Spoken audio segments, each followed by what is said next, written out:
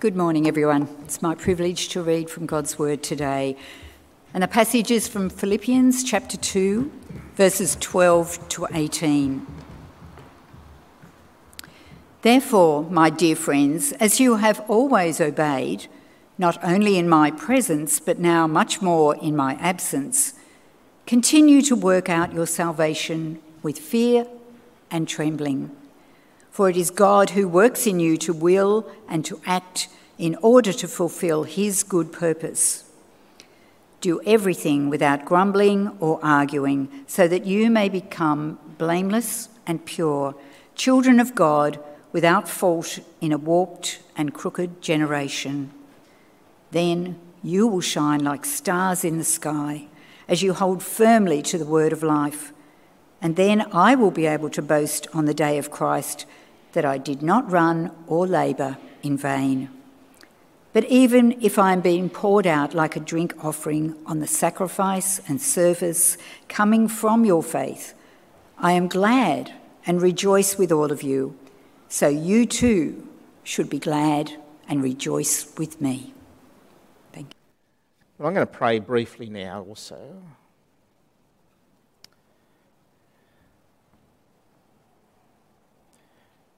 Our Father, we pray that your word would do its work in our lives. We thank you for the power of your Spirit that takes your word and has the capacity to, in that ongoing change which you've already made within us inwardly, transforming us. We pray for that process this morning. Help us not only be hearers of your word, but doers also. Help us to trust and obey. Amen. Elizabeth, my wife, has some involvement, just a small involvement in a refugee ministry. And recently there was a picnic held with a number of different cultures coming together. Iraqi, Egyptian, Arabic, Turkish, Kenyan. And even though I said to Elizabeth I would initially go with her, I was reluctant. I knew that she'd appreciate me going, giving her some support. And while I didn't have to go, I grumbled. I won't know anyone there. What am I going to do? I'll feel awkward and out of place. And yet I came away with great thankfulness for the richness of seeing different cultures together and connecting specifically with some Iraqis. It's natural for me to complain when things don't suit me. This can be true also in friendships and relationships that I have. Thankfully, there are not many things that I deeply regret in my life, and yet there are a few conversations as I think about them that I still feel embarrassed about. Those few conversations concern ungracious words that I said as I gave my point of view about something, only to realise later how deeply I'd hurt those people. We've begun a new year, and I contemplated at one stage that maybe a New Year's resolution for me could be that I won't grumble. But then I thought, that probably won't last very long, so that's unrealistic. But I thought that would be a good New Year's resolution for you to do.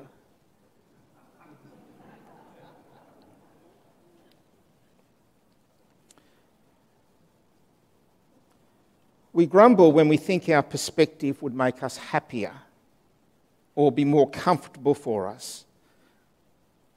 And yet we so easily forget that God's concern is actually not our happiness. God is not concerned that we find happiness in life. God's concern is for our maturity and growth in Christ-likeness. In the passage that was read out to us, these verses speak of God's purpose for you. In verse 13, Continue to work out your salvation with fear and trembling, for it is God who works in you to will and to act in order to fulfill his good purpose. God's purpose is for you to work out your salvation with fear and trembling. Sometimes we ask, what does God want me to do? What's God's purpose for me? Well, here is the word of God for you today. God's purpose is for you to will and to act, to work out your salvation with fear and trembling. When Paul says continue to work out your salvation, we must be clear, he's not saying to work for your salvation. We're saved through what Christ alone has done, through what he alone has achieved. And as we accept his work, we share in all that Christ's death has accomplished. Our old life, which belongs to this world that is opposed to God, has died. And Christ's life now lives in us. So we are to live out who he has already made us to be. In the first church that I had a pastoral role in, there was a family who literally fostered hundreds of babies. Community services would often ring and they would bring a baby around. The baby may stay for a night, may stay for a few nights, may stay for a number of weeks. I'm going to call them Johnsons. That's not their real name. But they would be given babies constantly to be cared for. And along with fostering so many babies, they actually adopted two young children. Those who were fostered would come and stay on a temporary basis and then they would leave. But the two who were adopted became a permanent part of their household. And over time, the values and the rhythms of the family began to be formed in them. Being adopted meant that they were given a new name. They now actually had a different identity. They were part of the Johnson family. But even after many years of being part of the family, they were still learning to work out what it meant to be a Johnson. If you are a follower of Christ, if you are in him and trust in him, then you are part of his family. Yet we must work on becoming who we already are. The section before this, as Paul was writing his letter, talks about or includes what it means to be part of his family. It includes imitating Christ's humility. The verses before this section say, Paul writes, in your relationships with one another, have the same mindset as Christ Jesus, who, being in very nature God, did not consider equality with God something to be used to his own advantage. Rather, he made himself nothing by taking the very nature of a servant, being made in human likeness.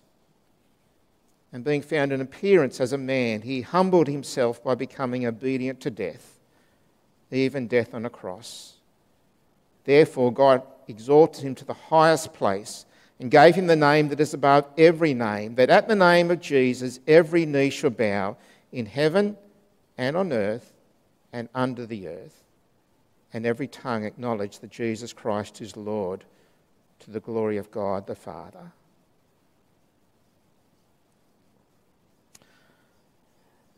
To be part of God's people is to live humbly. And to live humbly involves things that we are not to do. Paul says in verse 14, do everything without grumbling or arguing. We heard some great illustrations about that this morning. Do everything without grumbling or arguing. To work out God's work in you involves not grumbling, which is in stark contrast to humility. Grumbling shows it's all about me. I'm not happy with the situation. I am at the centre of my thinking. Whereas humility shows it's not about me at all. Christ did not complain when he went to the cross. He didn't say, "Father, it's not fair. Why do I have to go? Why couldn't you choose somebody else? You're God. You can do it. How could you let this happen? Don't you care?"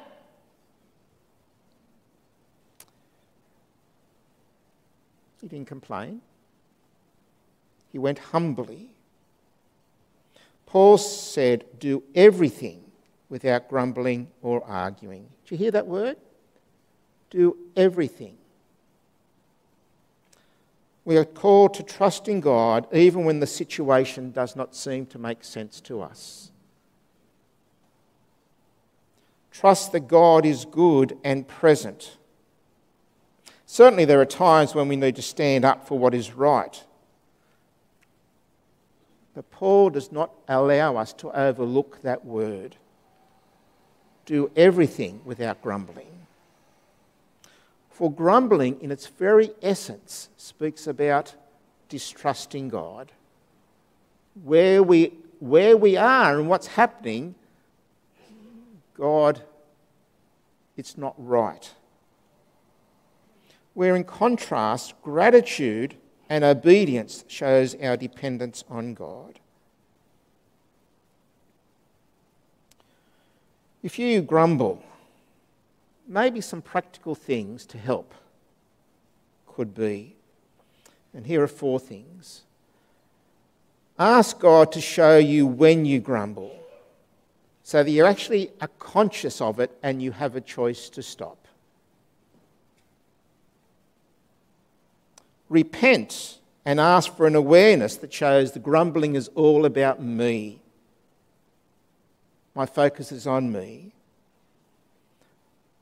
Ask God to give you the discipline to actually change and to be thankful instead for something else. And like Jesus, humbly give yourself in a life of service that honours God. Ask God to show you when you grumble. Repent. Ask God to give you the discipline to be thankful. And actually choose to follow the Lord Jesus in giving your life in service. So there's something we are not to do as we work out our salvation. But there are also things we are to do.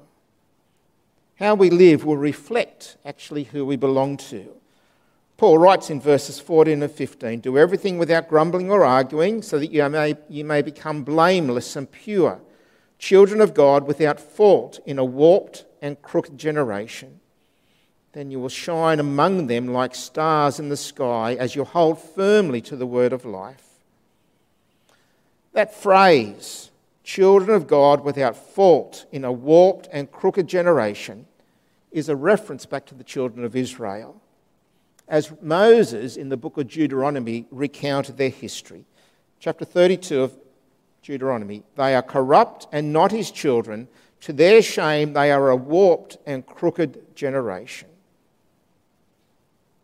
In contrast to the Israelites who grumbled in their lack of trust, those who were in Christ will reflect the one who was working in them.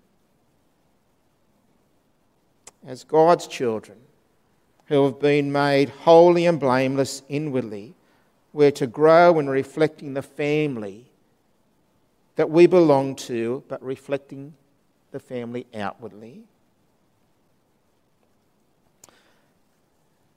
Before, I've been at Narwee 5.5 years now, but before that we were up at Lake Macquarie in the church, Toronto. And one of the drummers in the church had a young son. This is going back quite a few years now. And the young boy's name was Alex. And Alex used to, especially with his father's playing in the service, would love getting up after the service was finished and start just drumming or making a noise. It was lovely to watch. He saw what his father doing and he wanted to do what his father was doing. He imitated his father. And we are called to imitate Jesus. And the result, Paul says, Then you will shine among them like stars in the sky as you hold firmly to the word of life. Then you will shine among them like stars in the sky as you hold firmly to the word of life. A danger for Christians, and I can feel it within myself at different times.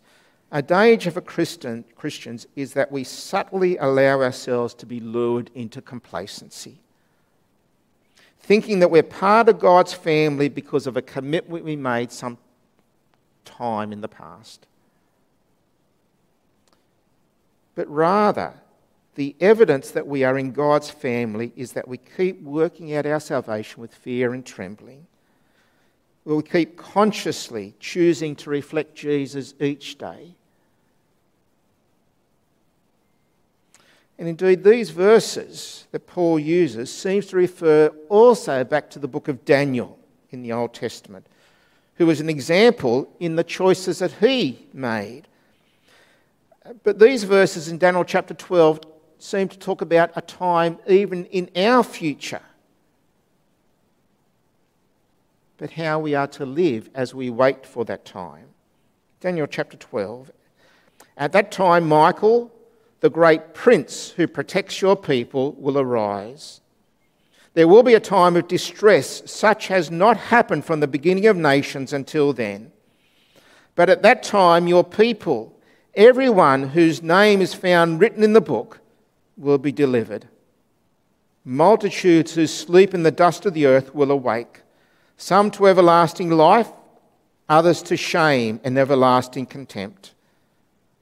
Those who are wise will shine like the brightness of the heavens, and those who lead many to righteousness like the stars forever and ever. Amid our society that increasingly marginalises God, as Rachel said, we are called to be different, to be distinctive, to shine, not in a boasting sense, but of being different to those around us. That Christ and the Scriptures would so dwell in us that our values and our priorities, the very core of our being, will be distinctive as we live with neighbours and colleagues and family. A powerful example of that, I think, and while they hold a different theology to me, is the Abdallah family. Their focus shines bright with Jesus' mercy and grace in the face of unimaginable adversity that is hard to grasp. Losing 3 of their children, Anthony, Angelina and Sienna, and their 11-year-old cousin Veronique, killed by a drunk driver in Oatlands. And yet their response has been one of forgiveness and love and witness in a world that is so self-centred and critical of faith in Jesus. It's been remarkable that they are willing to say they take their stand because of Jesus.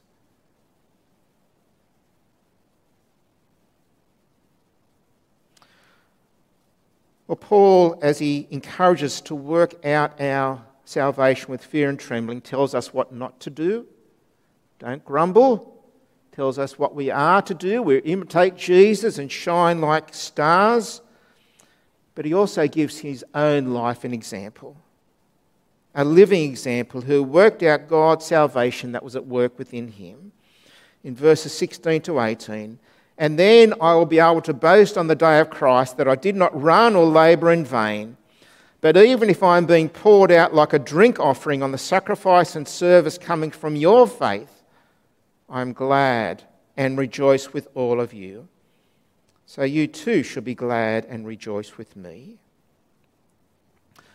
Paul speaks about being poured out like a drink offering. In the sacrificial system for the Jews in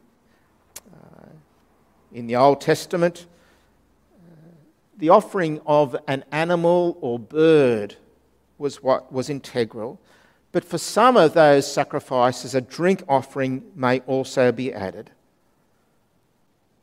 Paul could not give his life as a sacrifice for another person's life. He can only sacrifice his own life. And yet it could be a drink offering, something that was added on to another person's choice to sacrifice their life to spur them on. The Apostle Paul, if you are not Jewish in your background, is still our apostle, the apostle to the Gentiles.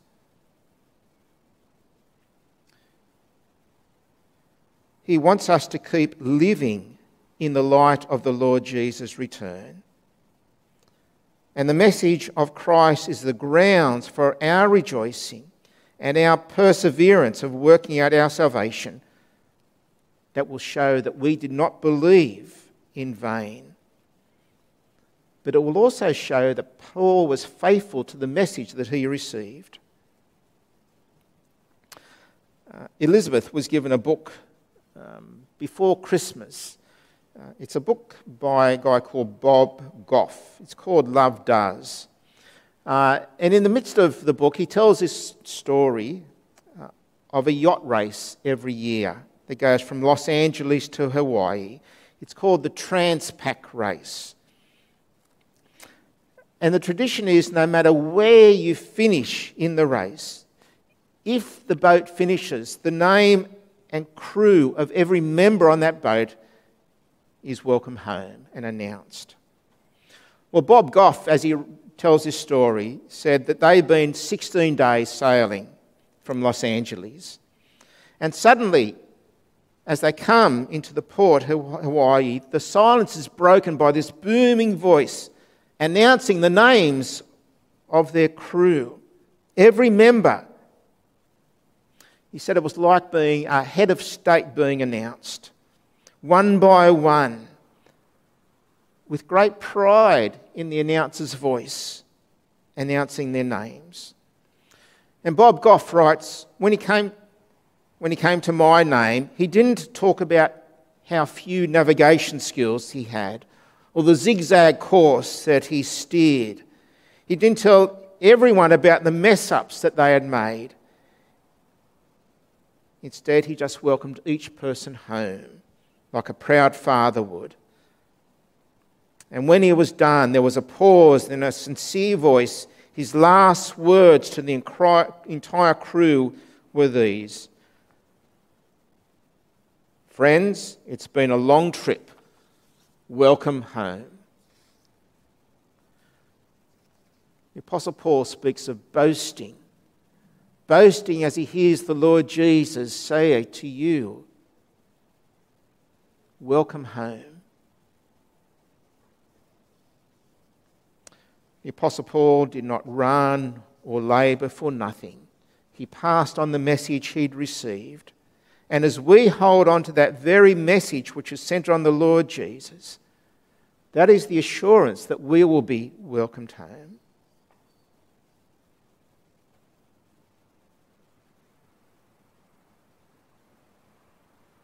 We are called to work out our salvation with fear and trembling because of who God is. I began by saying God ultimately, primarily, is not interested in us having a happy life. For happiness is determined on our circumstances, which we have no control over and which constantly change. But He is interested in your maturity, and that is what He is working to produce within you.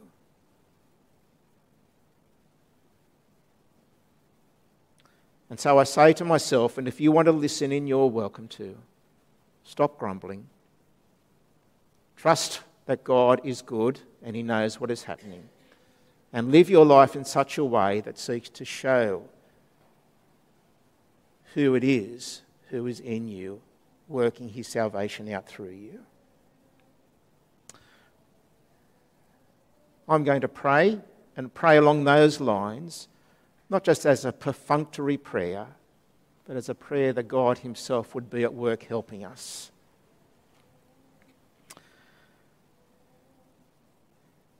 Our Father, we thank you for all we have in and through and because of your gift to us in the Lord Jesus. Thank you that our salvation is in him. Thank you that you've given us everything we need to live godly lives, to work out our salvation with fear and trembling in the light of who you are. Our Father, we do confess in our human nature, which still comes to the fore, even though we're new people in Christ, we confess it is so easy to grumble. Please help us to live out who we already are, the work you've already done within us, but are continuing to do and change us outwardly. Help us to be thankful. Please help us to be dependent. Help us to imitate the Lord Jesus. Help us through the work of your Spirit that we may shine like stars because of Christ in us. So please help us to seek to be distinctive in how we live. Father, may we actually take your word seriously. We know that as we leave this place, Satan will be at work to take away the word that's been implanted. We know that soon the likelihood is that we may forget. And I pray for some of us here that word will be implanted and it would bear fruit. Thank you so much that you are so interested in our maturity.